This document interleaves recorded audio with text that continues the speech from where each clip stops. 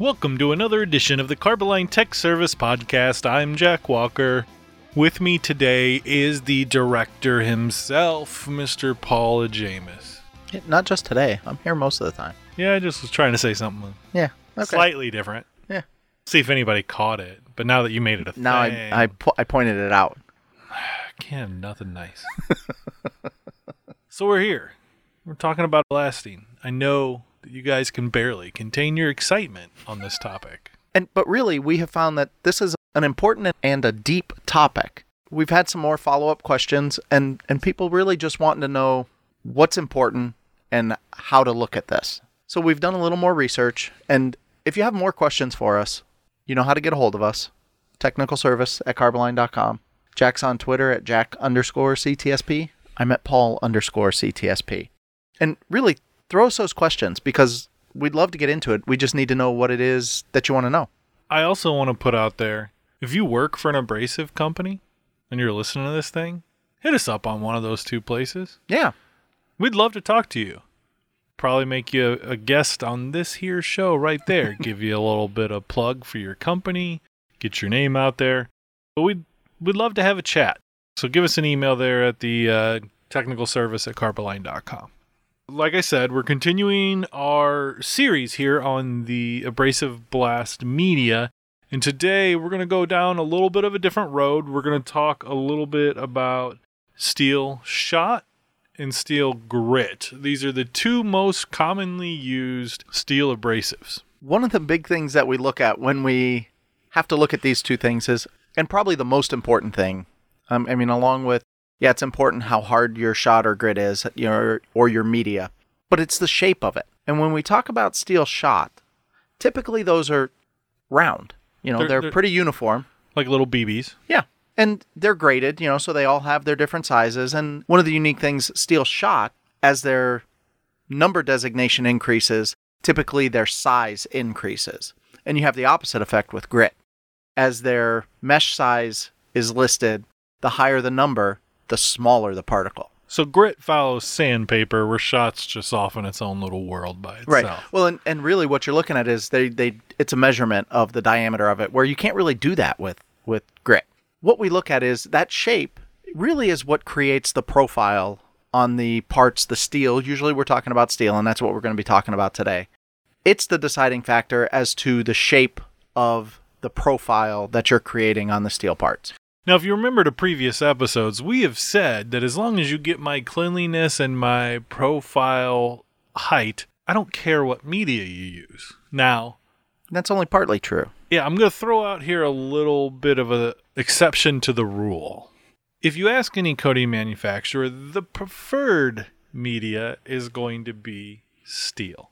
More specifically, steel grit. But the main reason that we would say the preferred, but not required, is there's one little benefit to using steel media that is overlooked significantly as opposed to all other media types, and that's you don't have to worry about introducing a contaminant to your steel when you use steel grit or shot, because you're shooting steel at steel. You're not going to have a dissimilar metal corrosion issue with steel shot or grit, because what happens is you're accelerating these abrasives into a complete stop right on the substrate, okay? And you can embed part of that media into your substrate. And frequently you do. Usually what you do is you'll see that in the form of a shadowing, or depending on what type of cleaning process you do. One of the neat things that you can try, take a white rag and just rub it a little bit onto let's even say an SP5, NACE number 1, a white metal blast, and you rub that on there, or you take a piece of clear cellophane tape and you pull it off. You're going to find little dust particles, especially if you do that before you have gone through, the normal process we look at is you vacuum up all that dust.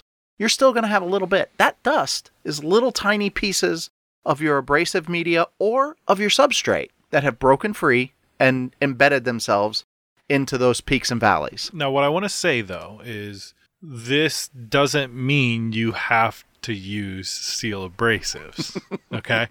The we don't care rule is still the most dominant rule. It's like rule number 1, mom's always right. Rule number 2, if mom's wrong, refer to rule number 1. Right. Yeah, rule number 1, we don't care what abrasive you use. Yeah, it's more the outcome. If you ask us which one we prefer, we're going to give you an answer, but we're still going to refer to rule number 1. Yeah.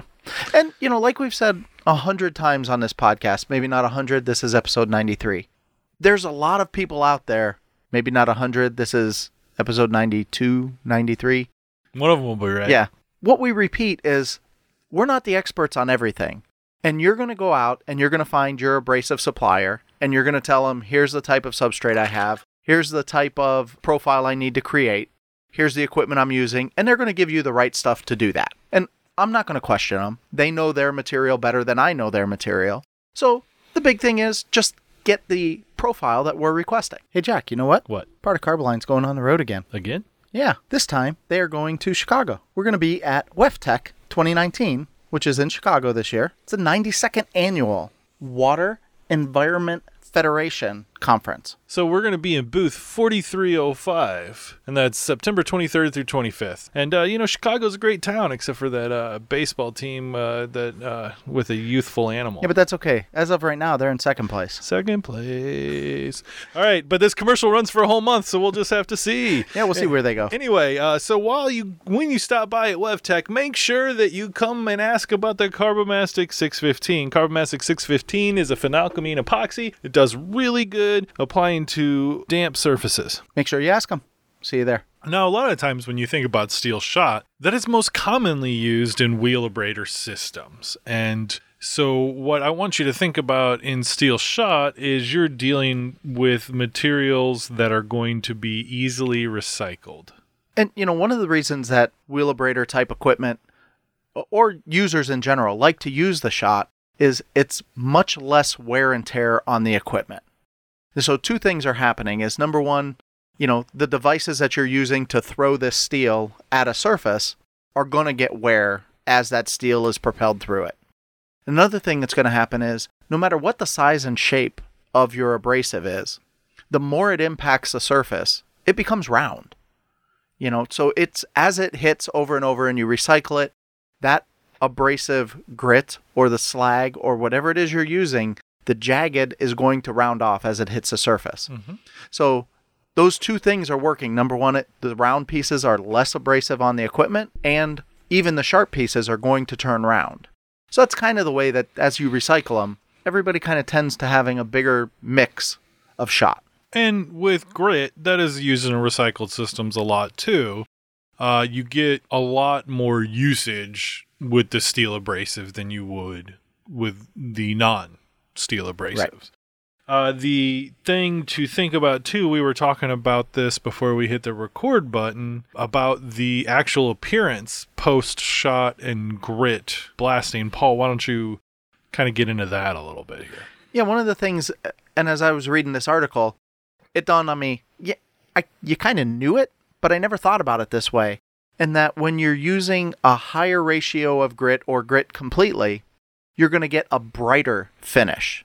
And one of the things to remember is brighter doesn't mean it's more clean, because you can have an SP5 clean surface that was done with totally shot and one with totally grit. And the one with grit is going to have a higher reflectance value. It's going to be because of all that surface area has been put on such an angle that it reflects more light towards you when you're looking at it.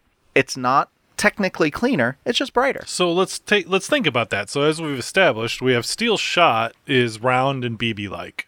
And steel grit, like we've said, is irregular and angular. Yep. And a lot of times is what you think of. So when you accelerate these particles, you got to think about how they imprint the surface. So when you shoot rounded particles at the surface, you're going to end up with rounded indentions.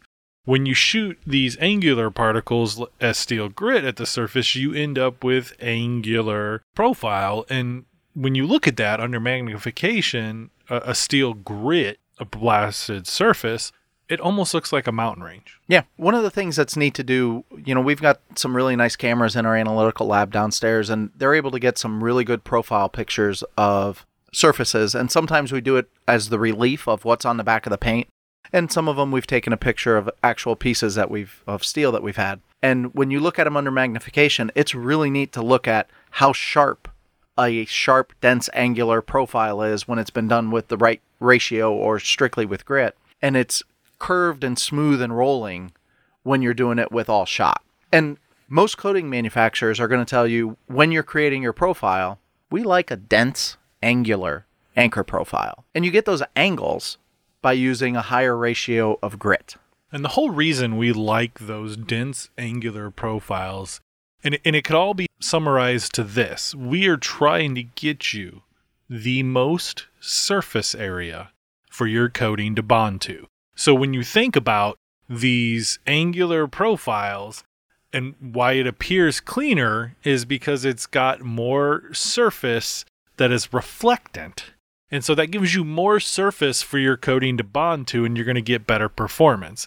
Then the dense word is important too, because there have been studies out there that show the greater the peak count. Now, so when I say peak, what I mean is when you look at that dense angular mountain range under magnification, just like a mountain, the peak of that profile, the more peaks that you actually have a better adhesion and performance from your coating.